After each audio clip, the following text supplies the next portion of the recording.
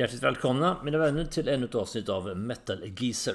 Idag tänkte jag prata lite grann om något som jag har valt att kalla för lojala lagspelare och pålitliga legosoldater. Och det här är förstås lite grann en metafor, eller metaforer till vad jag vill komma till. Det jag egentligen tänkte jag skulle ta upp är det här med lagspelare då, för att ta det först.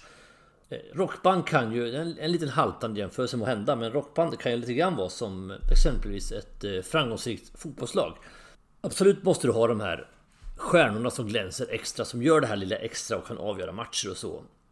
Stjärnor som Zlatan, Ronaldo, Messi, Maradona, för att backa några år tillbaka i tiden. De måste du ha, givetvis. Men har du inte samtidigt ett pålitligt, stabilt lagbygge som bygger upp det här, så får du inte fram bollarna till stjärnan, så kanske inte stjärnan glänser allt på samma sätt. Eller han gör inte det. Han eller hon, ska jag säga. Och lite grann dit vill jag komma med fotbollslaget här. Med rockmusiken då, att det finns band. Ofta har man ju en eller två fixstjärnor som syns framåt. Det är ju vanligt. Men utan de här lojala lagspelarna bakom sig så får du inte ihop helheten. Och det ska jag ärligt säga att många av de här som är frontfigurer hyllar ju ofta sina lojala lagspelare, som man säger, som bygger upp det hela. Jag kommer tillbaka till något exempel alldeles om en liten stund. Jag tänkte nämna först då 2 personer. Om vi startar upp dem med de här lojala lagspelarna, så har vi då Aerosmith. Bandet Aerosmith som frontas av 2 enormt karismatiska figurer, Steven Tyler och Joe Perry, som liksom The Toxic Twins, som frontar bandet med den äran, absolut, och skriver den stora majoriteten av låtarna till bandet. Så de är stjärnor i rätta bemärkelsen då, och njuter av rampljuset. Och bakom dem har de här andra 3 stycken då, Brad Whitford, du har Joey Kramer och du har Tom Hamilton. Och de 2 jag tänkte lyfta fram extra mycket nu, det är Joey Kramer, trummisen, Tom Hamilton, basisten då. De har alltid varit med i Aerosmith under alla dessa år. Brad Whitford, också en av de här lojala, men han har lämnat ändå bandet under några år och var borta ett tag. Jo, även Joe Perry, ska man ju ärligt säga. Men Joey Kramer och Tom Hamilton har alltid stått som fasta punkter i Aerosmiths karriär hela tiden. Och det där är väldigt viktigt, och ofta, jag kommer att återkomma till mycket nu, vi kommer att märka då, det är väldigt mycket trummisar och basister vi pratar om. För frontfigurerna är ju oftast, kan man ju tillägga med några undantag, sångare och leadgitarrister är oftast de som får rampljuset och ofta njuter av det också. Säg inte att det är fel, jag säger bara att det är ofta så banden är uppbyggda. Vi går vidare då med ett annat band som har 2 frontfigurer som Steven Tyler och Joe Perry ofta jämförts med, nämligen Rolling Stones, som har 2 frontfigurer då, Keith Richards och Mick Jagger. Också 2 karismatiska frontfigurer som har drivit bandet under en enormt lång tid. De startade faktiskt 1962 och håller på. Den jag tänkte ta fram här som den stora grundpelaren för hela Rolling Stones sound egentligen, det är trummisen då, Charlie Watts, som dessvärre lämnar oss här i september 2021. Enorm kompetent trummis som vars driv och sväng betyder väldigt, väldigt mycket för Rolling Stones. Utöver det så var ju Charlie Watts alltid lojal och gjorde alltid sitt jobb. Han gjorde det han skulle göra, och han ifrågasatte ytterst sällan någonting egentligen då. Och hon var i bandet i stort sett sedan bandet startade också. Han kom med 1962 och ersatte en kille som heter Tony Chapman då. Och då hade han precis bara varit in och vänt i stort sett i bandet då. Och han har alltid varit väldigt man säger, en lite klassisk brittisk gentleman egentligen. Alltid väldigt proper, väldigt artig, stiligt klädd, inte tagit några droger, till skillnad från de flesta andra i det här bandet då. Han var gift med samma fru. De träffades redan 1964. Också det är ett väldigt stort undantag mot de här 2, inte minst Jagger Richards då. Shirley Ann Shepard hette hans hustru då, ända sedan 1964 då. Och Mick Jagger då, när Charlie Watts gick bort här i september, hyllade också då i sitt tal Charlie Watts och sa liksom att han var verkligen klippan som vi byggde hela bandet kring. Och utan Charlie Watts är det inte alls samma sak. Nu vet jag att de ska så tillåts på grund av andra orsaker som ni känner till. De kommer ut på en turné igen, så kör de då utan Charlie. De har gjort några spelningar utan dem, men definitivt är jag fullständigt övertygad om att de inte kommer att göra någonting mer efter den turnén. Den tredje jag tänkte ta, det är också en trummis då, och det är också ett väldigt, väldigt stort rockband. Det är nämligen Ian Pace. Och även här har vi då, precis som i Charlie Watts och i Kramer Hamiltons fall, har vi att de fungerar grann som en motvikt då till väldigt, väldigt starka frontfigurer i bandet. Och i Deep Purples fall är det ju Ritchie Blackmore och Ian Gillan, 2 alfahannar som har ryckt ihop många gånger genom åren då. Ian Pace är dessutom den enda i Deep Purple som har spelat på alla skivor. Det finns ingen annan medlem i Deep Purple som faktiskt har gjort det. Ingen, och det är unikt i sig.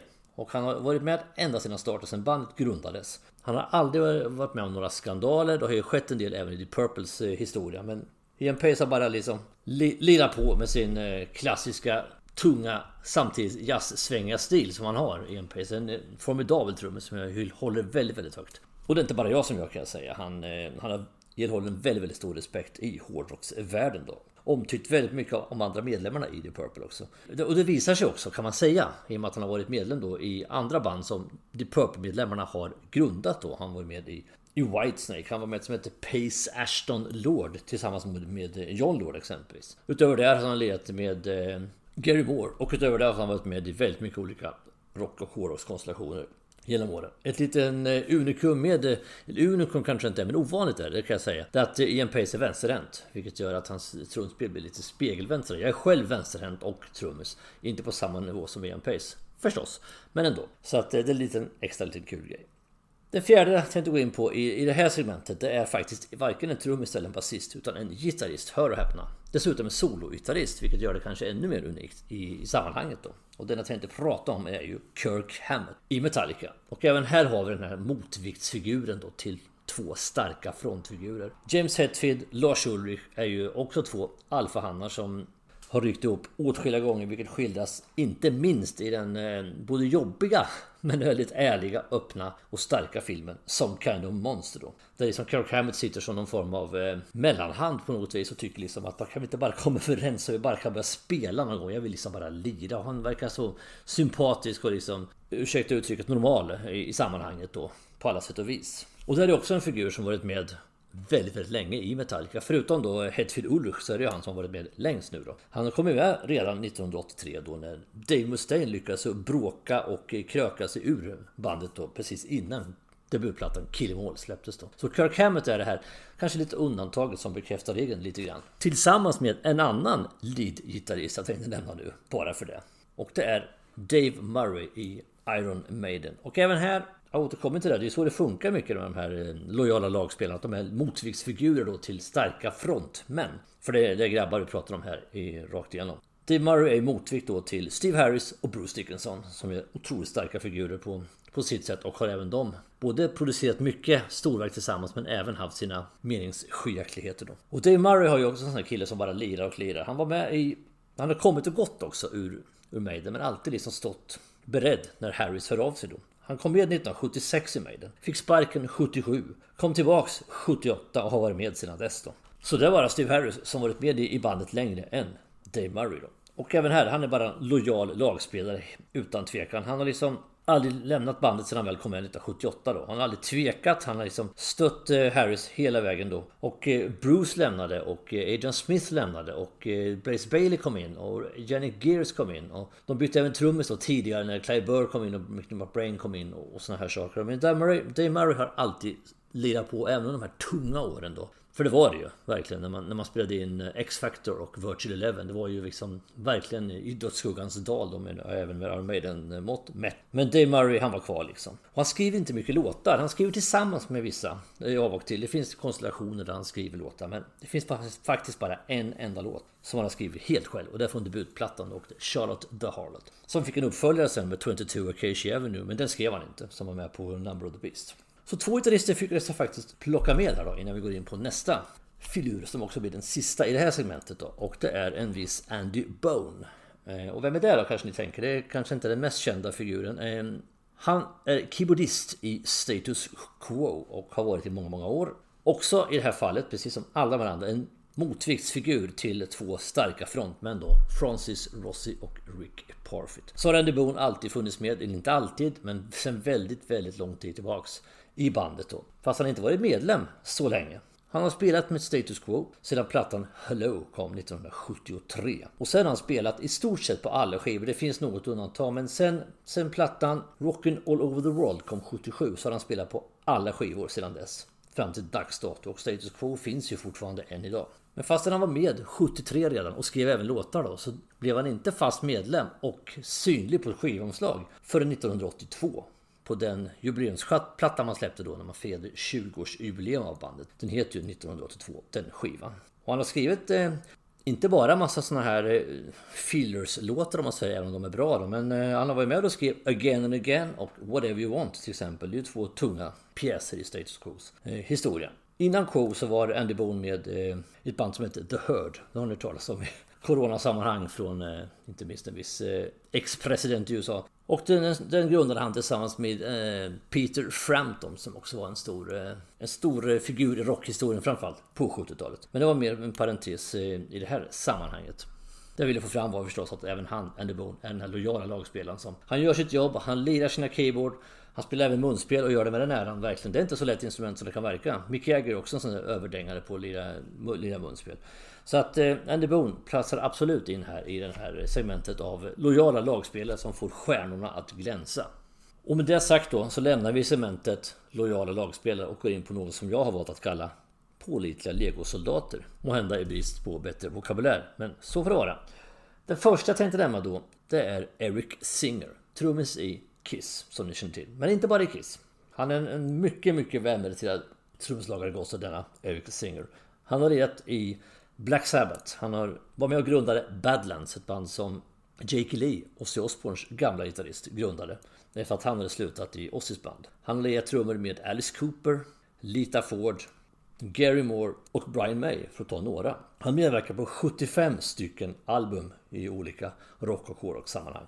Så han har varit med mycket som ni förstår. Men det jag inte fokuserar på nu, det är ju att han är en pålitlig legosoldat i Kiss Army Service, kan man väl säga för att vara ett ordvitsig. 91 kom han med i Kiss då när Eric Carr avled. För alldeles för tidigt och alldeles för tragiskt. Han var med några år. 96 så valde Kiss då att sminka på sig igen. Det här har jag ju pratat om i avsnittet om Kiss, det här specialavsnittet om Kiss.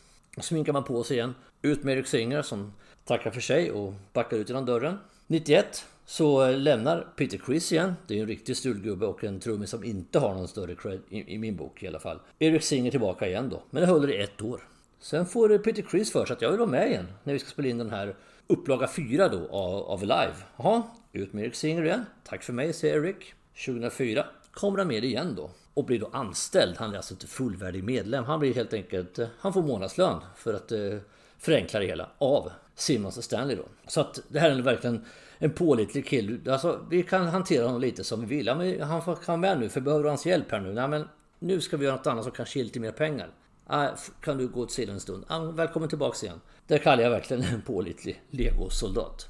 Och den andra tänkte ta hänger ihop väldigt mycket med Eric Singer. Då nämligen Bruce Kulick som är gitarrist då också i Kiss. Och samma här, det här är verkligen en snubbe som varit med på många ställen. Och det kan jag säga nu, här och nu, att det som kännetecknar de här pålitliga legosoldaterna som man kallar dem för, det är att de dyker upp i alla möjliga sammanhang. De spelar med enormt mycket olika artister hit och dit och fram och tillbaka. De är ju väldigt skickliga musiker och förmodligen, jag känner dem ju inte då, men förmodligen lätt att ha att göra med också. Så att jag tror att de dyker upp i väldigt många sammanhang och gör sitt jobb helt enkelt. Och Bruce Kulick har spelat bland annat i Avantasia, det här projektet då som Tobias Sammet från Edguy drog igång för ett antal år sedan.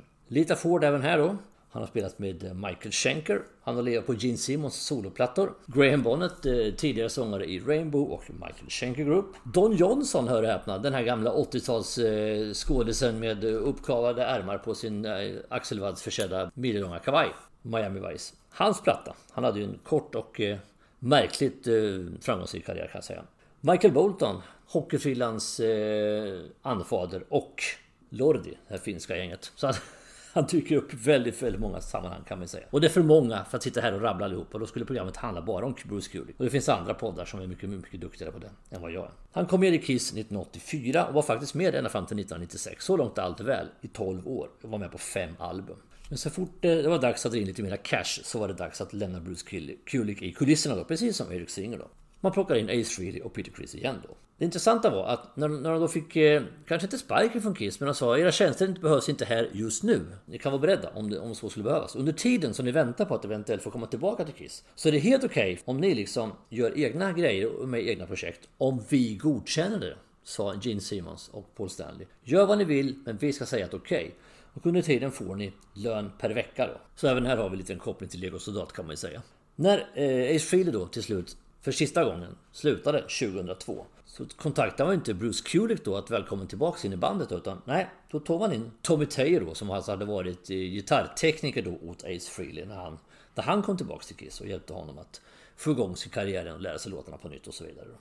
Men trots det så har även Kulick varit med efter det och hjälpt till på exempelvis plattan Psycho Circus då, och har uppträtt på den här Kiss Cruise som Kiss har. Det finns flera band som gör det här. Man tar en sån här kryssfartyg och så slänger man på ett antal 100 hårdrockare och några kända band och så ger man sig ut och lirar och festar i några dagar. Och Kiss har en egen sån som heter Kiss Cruise och där har ju Bruce Kulick varit med. Och han dyker även upp på Kiss-event och sånt där. Och med det så lämnar vi väl Kiss för här och nu i alla fall och går in på en annan legoknäckt, nämligen Joe Lynn Turner då, som har varit med i antal olika band. Han var med i Rainbow då från 1981 till 1984, så ni känner till sista mest kommersiella åren då av Rainbows karriär. Sen gjorde han olika inhopp på det här och där, bland annat hade han ett band som heter Mainstream från 87 till 89. Innan Deep Purple, eller Richard Blackmore var det nog egentligen för att vara mer ordagrant, som hörde av sig och ville att Joe Lynn Turner skulle sjunga i Deep Purple när Ian Gillan och han hade ryckt upp ännu en gång. Jag tycker inte, men det är min personliga åsikt, att det är Deep Purple längre. Den plattan man släppte då, Slaves and Masters, det är en bra skiva. Ja,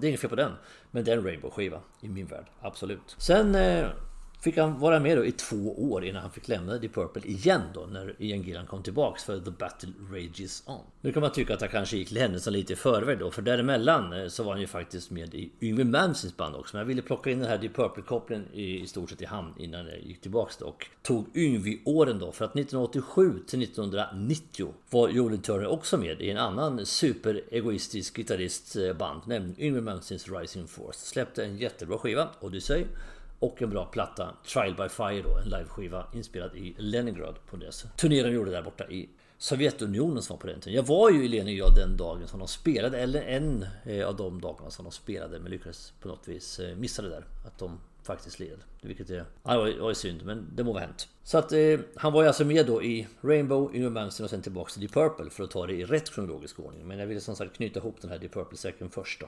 Men han har även lirat med exempelvis Michael Bolton, han har också ett av hans platta The Hunger då, för att ta ytterligare ett sidospår. Så han är en sån Lego-soldat som är med både här och där. Han bildade något som heter Over the Rainbow då, för att smida liksom, eller tälja lite guld kanske man skulle säga lite bättre då, av de här Rainbow till Purple-åren egentligen då.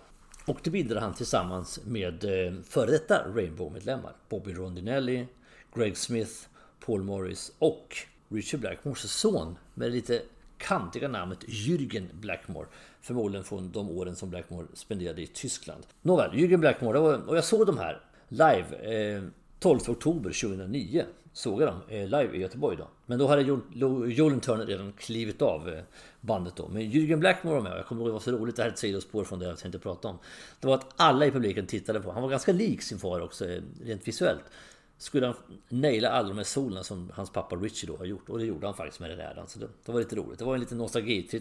Det var egentligen som ett coverband, fast det var ju kända musiker med då. Joe Lynn Turner blev i alla fall väldigt, väldigt sur när han inte fick vara med på Rainbows återförening då. Bland annat då de skulle spela på spelningen här på Sweden Rock 2019. Och han kanske inte ska vara så ledsen över det. För att som jag förstått tidigare på mina olika avsnitt och inlägg så var ju den spelningen, tycker jag, och jag vet många håller med mig, inte alls något speciellt märkvärdigt, utan lite grann så solkade väl Richie Rainbows fantastiska arv i och med den här turnén som han gjorde, tycker jag. Men utöver det då så har han skapat tillsammans med Glenn Hughes också från Deep Purple. Det är mycket Deep Purple-kopplingar. Både Malmsteen och framförallt Deep Purple Rainbow-kopplingar då. Så han hänger ofta kvar vid det här arvet han har från både Rainbow och Yngwie och Deep Purple-tiden då. Och det gjorde han även på den spelning han gjorde själv på Sweden Rock Festival 2019. Det var ju också en kavalkad av låtar egentligen från den karriären. Men man får ändå känslan av att Joe Lynn Turner är den här lojala, pålitliga legosoldaten som att skulle Richard Blackmore ringa, då kommer Joe Lynn Turner direkt.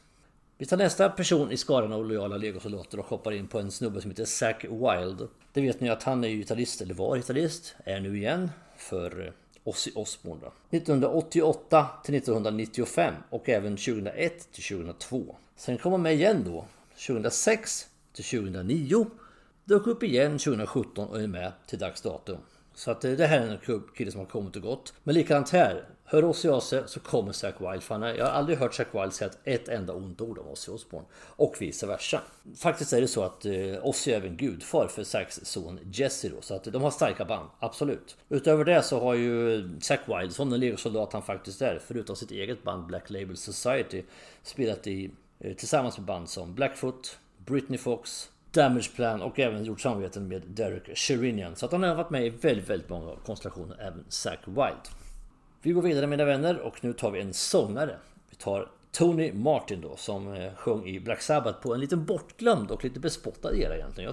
Jag gjorde ett specialavsnitt om just de här åren med Tony Martin. Jag tycker de skivorna, inte alla men flera av dem är riktigt bra. Han var med från 1987 till 1991 och sen dök han upp igen då 1993 till 1997 då. Sångaren innan Tony Martin kom in var Glenn Hughes faktiskt från The Purple som sjöng på Seven Star-plattan då. Då plockade man in en sångare som heter Ray Gillen. Han var också med bland annat i Badlands, de här som vi pratade om förut, som grundades av Jake E. Lee ifrån Ozzy och Eric Singer och senare i Kiss. Det rör det ibland, jag håller med, men så var det i alla fall.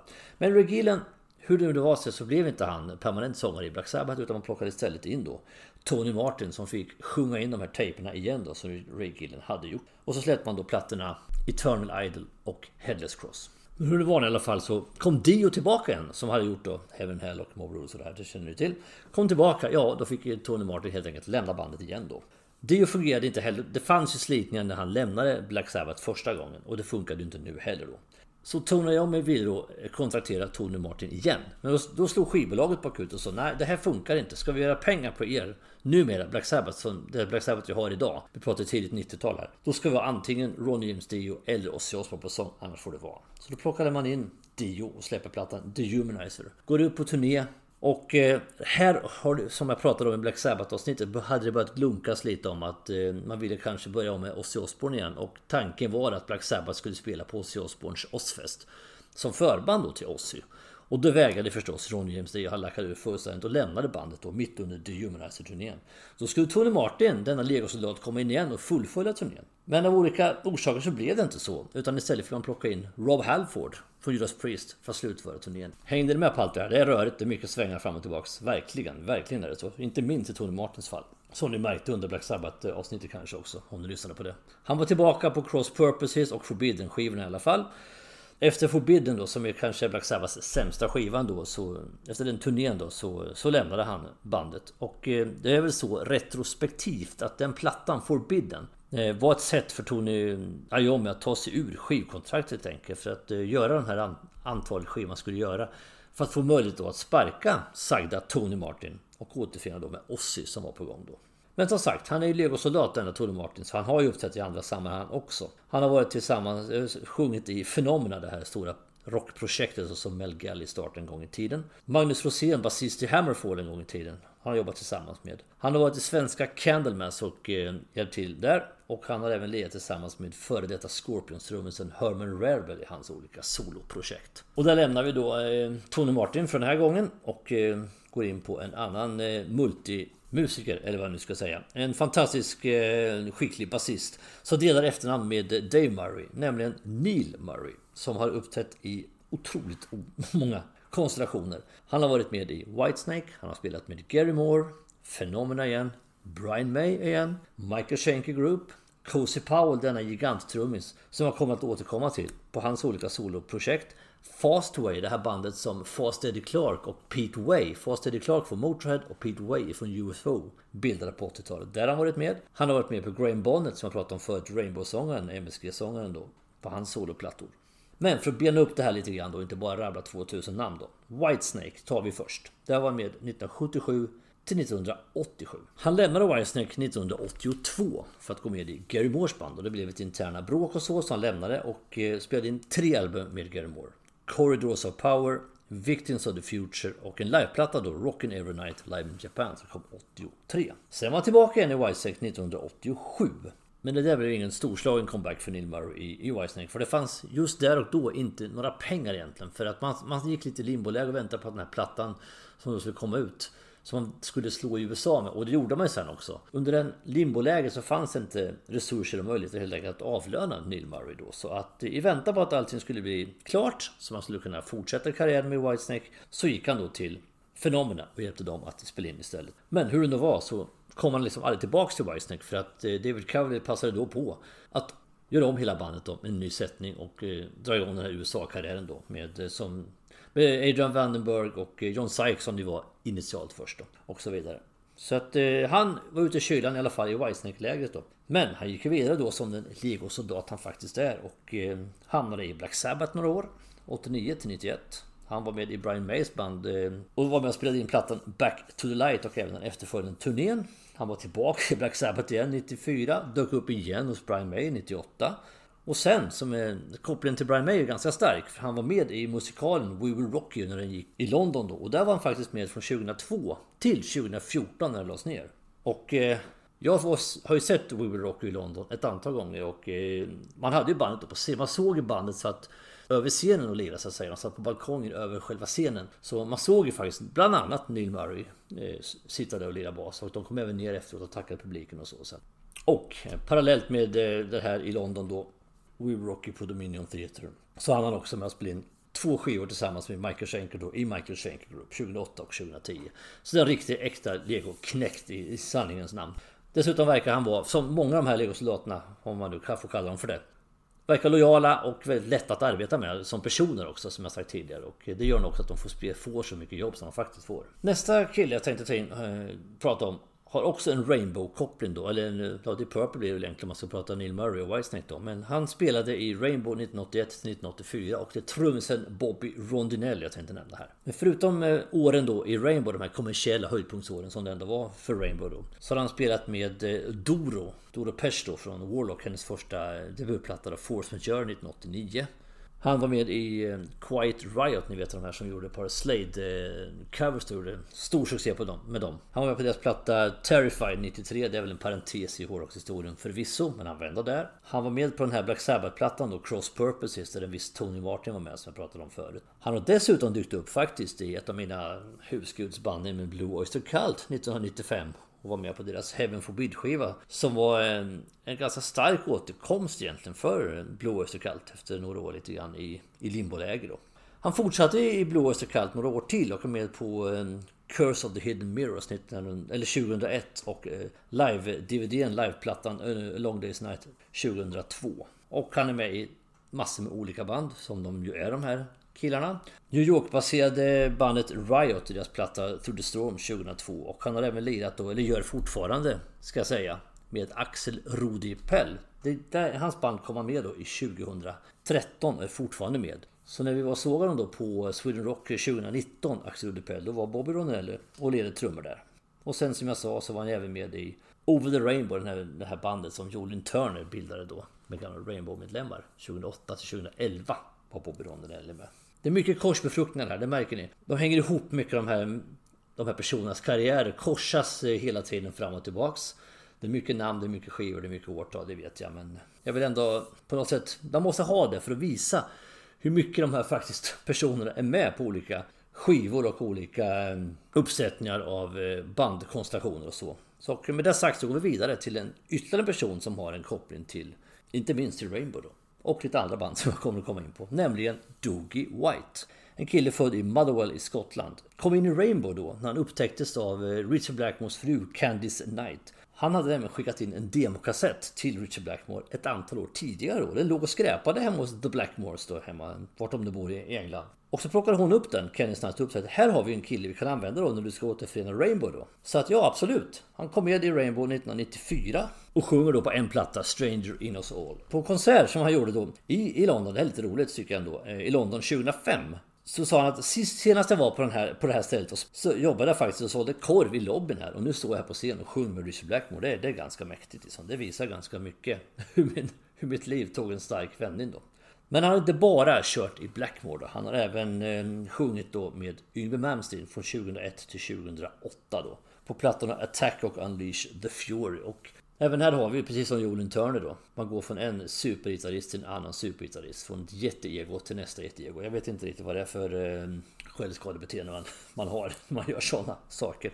Utöver det då så har han varit med i sjungit tillsammans med Jon Lord. Han också. Han var med i det här klassiska New Wave of British Heavy Metal bandet Tank som jag pratade om i avsnittet om just den genren då, eller den rörelsen i Storbritannien. En platta 2008. Han var även här för att prata om gitarrister med starka egon då. Han var med i Michael Schenkers Temple of Rock under 5 år, 2011 till 2016. Fortsatte i Michael Schenker Fest 2018-2019. Det är lite rörigt med Michael Schenker. Det är Michael Schenker Group, Michael Schenker Fest, Temple of Rock och ändå röstkonstellationer av olika medlemmar. Lite rörigt, som om inte det här avsnittet vore rörigt nog ändå.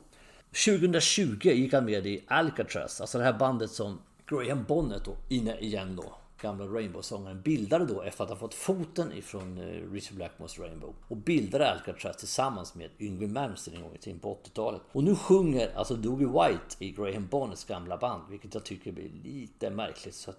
Men med det sagt så lämnar vi Dougie White och går in på ytterligare en som har koppling till, inte minst till Richard Blackmore. Det är mycket sånt, jag inser ju det, men det är lite grann där det hamnar då när jag pratar om det här. För det finns ju legosoldater och lagspelare i andra band också, men det blir mycket kopplingar till The Purple, Rainbow, Whitesnake och de här kopplingarna i det här avsnittet då. Och vi fortsätter med en kille till då, Jimmy Bain, också född i Skottland, som var med i den tidigaste uppsättningen av Rainbow då, 1976-77.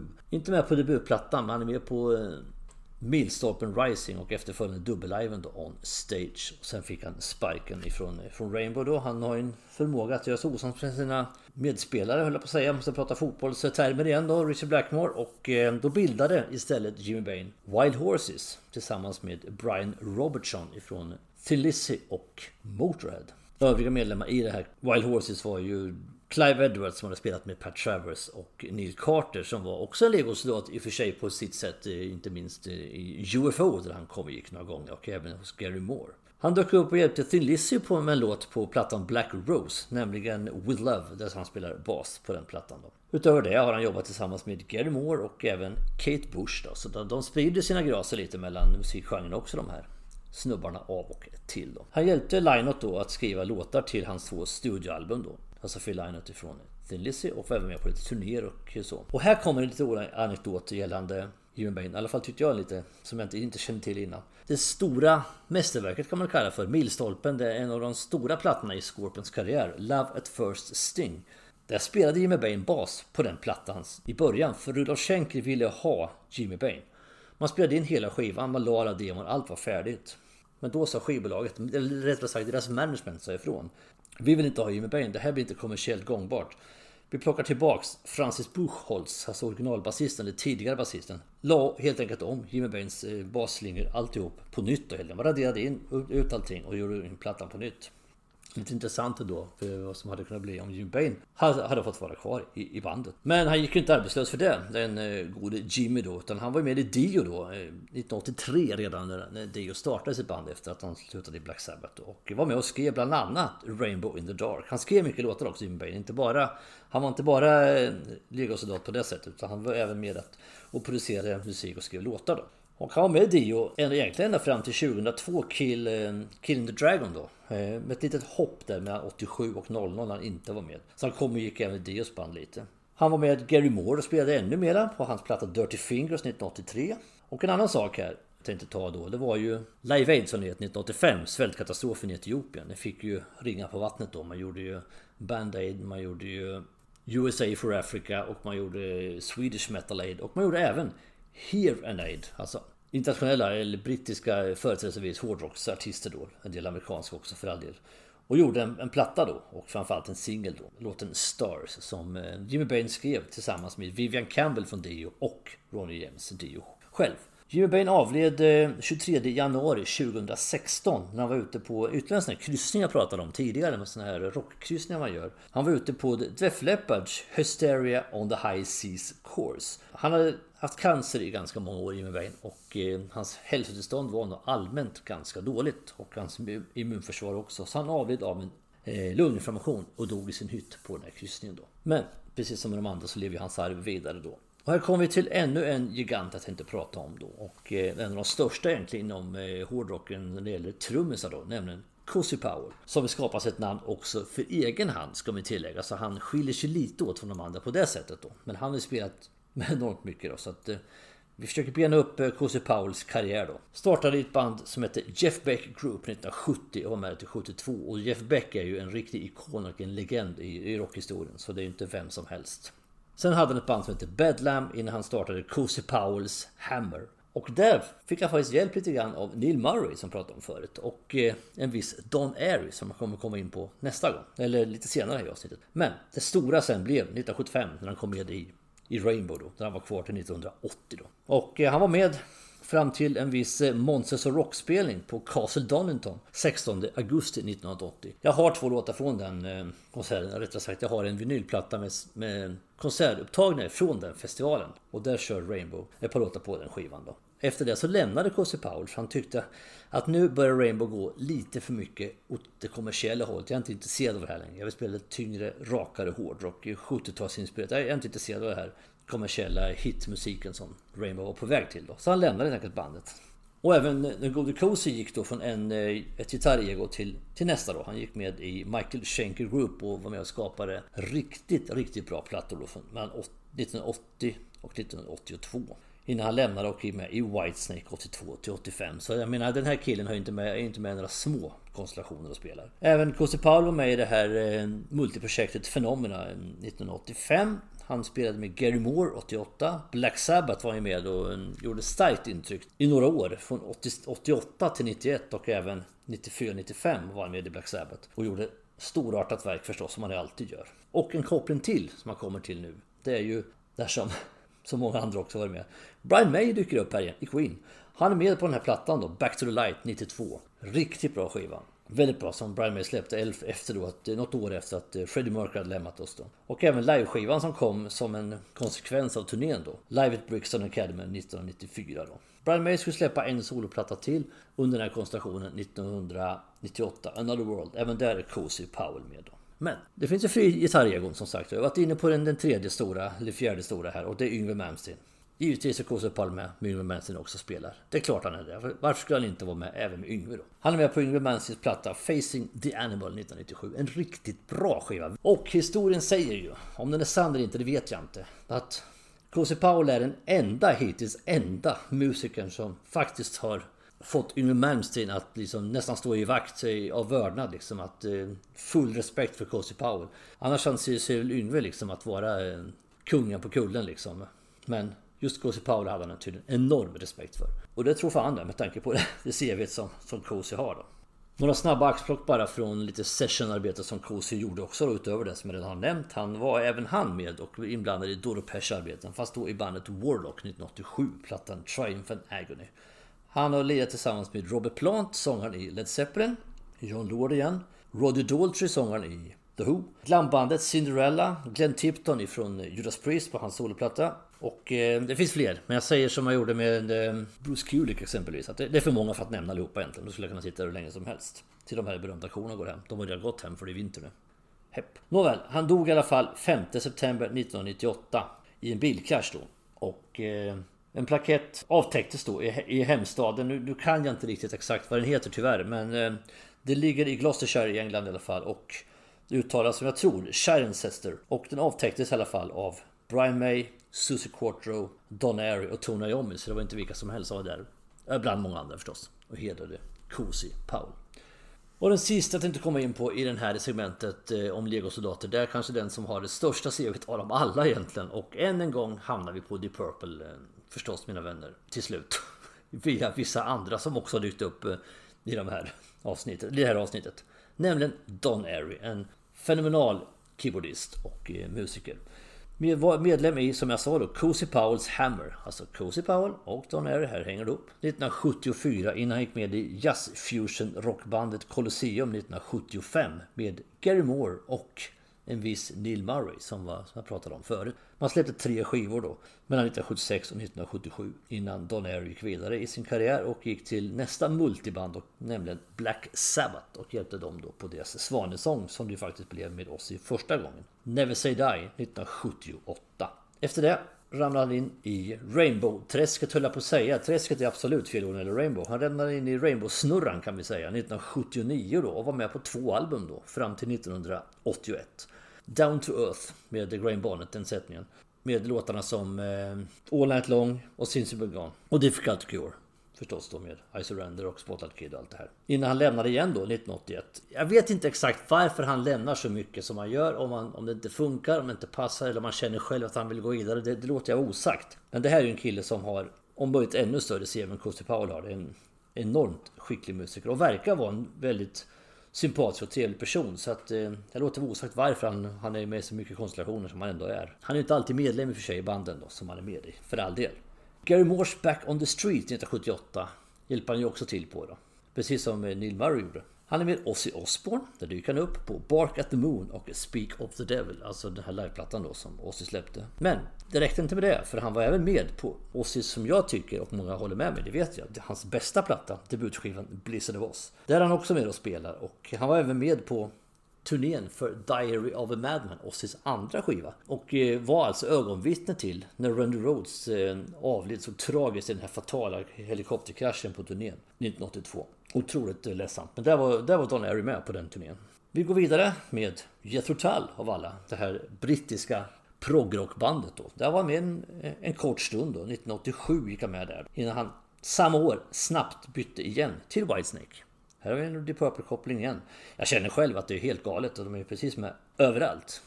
Hela tiden fram och tillbaka och korsar varandra, som jag sa då, de här artisterna då.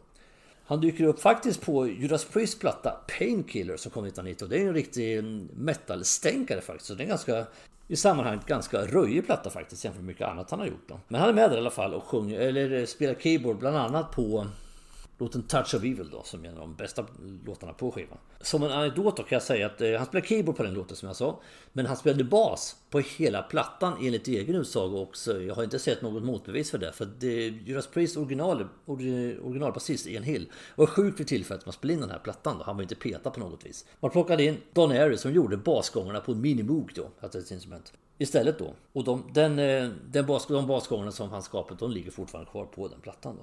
Nu tar vi lite andra arrangemang som inte har så mycket hårdrock att göra precis här och nu. Nämligen 1997 när han var med och arrangerade låten Shine a Light med Katrina and the Waves. Och den låten vann ju faktiskt stora Eurovision då, det året. Andra konstellationer han har varit med i, det är exempelvis det här brittiska kända AOR-bandet Ten. Deras platta Babylon 2000. Jag har den själv, väldigt bra skiva. Där är han med. Han hjälper Bruce Dickinson då, på hans solokarriär på plattan Tattooed Millionaire, som en i mitt tycke är riktigt bra skiva, debutplatta för Dickinson. Den har väl respektivt inte fått jättebra eftermäle, men jag finner väl ingen större för den skivan egentligen.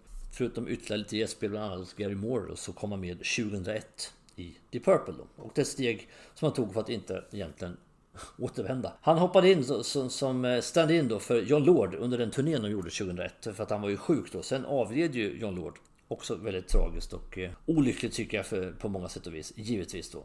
Men in då med Don Airey istället 2002, och han har ju faktiskt varit kvar i Deep Purple fram till idag. Och vi ska väl avsluta Don Aireys CV lite grann med att ta några stycken gästspel han har gjort till då. Han har legat tillsammans med UFO, Judas Priest som jag sa då, på fler skivor än Painkiller, Michael Schenker Group, Saxon, Cozy Powell har varit med till med, och Glenn Tipton också då, den här solplattan som Glenn Tipton släppte 1997 under namnet Baptism of Fire. Nåväl med vänner, vi är i mål med det här avsnittet som har varit galet mycket fakta och årtal, datum, bandkonstellationer hit och dit, fram och tillbaka. Så jag vet att det har varit så, men jag hoppas ni har stått ut med detta, och vi kommer att nu att ta, eller jag kommer nu att ta det här avsnittets topp 5. Jag tänkte ta 5 stycken skivor där de här artisterna, en eller flera av dem, spelar på de här skivorna då. 5 stycken bra hårdrocksplattor där de här människorna, några av de personerna, är med helt enkelt. Och utan inbördes ordning på egentligen. Vi kör igång med Rainbow Rising då. Alltså bandet Rainbows andra studioalbum utgiven till mars 1976. Och många tycker att det är bandets bästa platta. Och jag började att hålla med att det i alla fall i absolut toppskiktet av Rainbows karriär. De har skiftat ansikten lite under karriären, men herregud vilka bra skivor det är. Här har vi då, förutom Dio och Blackmore då, så har vi då Cozy Powell och Jimmy Bain som har pratat om i det här avsnittet, som är med på den här skivan. Så den plattan blir min första på listan. Och andra att inte ta är Corridors of Power med Gary Moore. Här har vi också ett antal personer som varit med, som har pratat om idag. Nämligen Neil Murray på bas, Ian Pace på trummor och även Don Airey på keyboard. Väldigt, väldigt bra skiva. Gary Moores andra soloplatta räknas sen som. Han har ju släppt mycket verk på olika håll och kanter, eller på att säga. Men det här är ju andra skivan då, i rena soloplattan då, efter Back on the Streets. Och låtar som Always Gonna Love You, End of the World och Falling in Love with You är ju omistliga klassiker, likadant som Cold Hearted. Så en väldigt bra skiva. Bra producerad. Här upptäckte jag personligen Gary Moore på allvar för första gången då. Jag kände till om Centerlist och så, men här är ju också starten på Gary Moores stora kommersiella peak. Mycket bra skiva. Den tredje jag tänkte ta är Michael Schenker Groups andra platta, fantasifullt betitlad MSG. Jag kan tycka att den lider lite av en bristfällig produktion, men skivan är full av bra låtar rakt igenom. Det finns inte ett dåligt sekund på den här skivan. Och den jag tänkte nämna då, den studio Leo Knecht som var med på den här plattan, det är ju Cozy Powell då, som är med här också. Han dyker upp på ganska många ställen. Men den här skivan kan man liksom inte kliva förbi på något sätt, tycker jag verkligen inte. Och nästa på listan blir Dios debutplatta Holy Diver från 1983. Här har vi Jimmy Bain som dyker upp på bas och även som låtskrivare då. En komplett hårdrocksskiva egentligen. Skulle kunna varit Black Sabbaths nästa platta efter Mob Rules. Både soundmässigt och hur det låter. Både produktion och i låtstruktur då. Jim Bain också med och skriver ett antal låtar på den här skivan. Inte vilka låtar som helst. Han är med och skriver Rainbow in the Dark som jag pratade om förut då, och Straight to the Heart för att ta 2 stycken riktigt bra låtar. Så den skivan är också någonting som man inte kan kliva förbi. Det här är ju inga kioskvältare jag direkt sitter och pratar om här. Det är väldigt klassiska skivor allihopa dem. Och sista plattan jag tänkte nämna som jag tycker man ska ha med sig i bagaget efter det här avsnittet, det är Facing the Animal med Yngwie Malmsteen. En av hans sista riktigt bra skivor. Attack kom 2002 och kanske den sista riktigt skarpa, men det här är en av de sista riktigt bra skivorna och den är starkare än Attack egentligen. Så här någonstans kanske pikar Yngwie Malmsteens karriär, fast sen har ett sakta slutande plan utanför den skulle bli helt dåligt någonstans, men ändå. Cozy Powell är med här och spelar, och det är en av hans sista insatser då innan han avlider i den här bilkraschen då, något år senare då. Sättningen i övrigt på den här skivan kan bara nämna, det är lite roligt. Det är Mats Levén på sång, väldigt bra svensk sångare, och Mats Olausson, en annan liten legosoldat faktiskt, som jag hade tänkt att prata lite om men inte gjorde sen. Han har varit med på väldigt mycket olika musiksamarbeten och sånt och spelade med Yngwie Malmsteen under ganska många år då. Så att en bra skiva mixad av Chris Changorides, den här demonproducenten. Så att den tycker jag att man ska plocka med sig, som sagt, ifrån det här avsnittet. Och med det sagt, mina vänner, så är jag faktiskt till slut i mål med avsnittet om lojala lagspelare och pålitliga legosoldater. Jag hoppas som sagt i all denna faktaexplosion att ni har kunnat ta till en del av det här och uppskatta värdet då av skickliga musiker, sympatiska personer och de här duktiga som liksom hjälper till, duktiga musikerna och kompetenta artisterna som hjälper till att få de här större stjärnorna att lysa kanske ännu starkare. Jag tycker det är viktigt att lyfta fram dem, både de som är duktiga på att efterfråga och kommer med på väldigt mycket olika samarbeten, och även de här som består i banden under många år och gör sitt jobb utan för den skull på något vis framhäva sig själva. Det är viktigt, tycker jag. Och med det sagt, mina vänner, så hörs vi snart igen med ett nytt avsnitt. Jag vet inte här och nu vad det kommer att handla om, det vet jag bättre där och då, hoppas vi på. Men fram till dess gör vi som vi alltid gör. Vi fortsätter att stava med det hårda alfabetet. Tack och hej.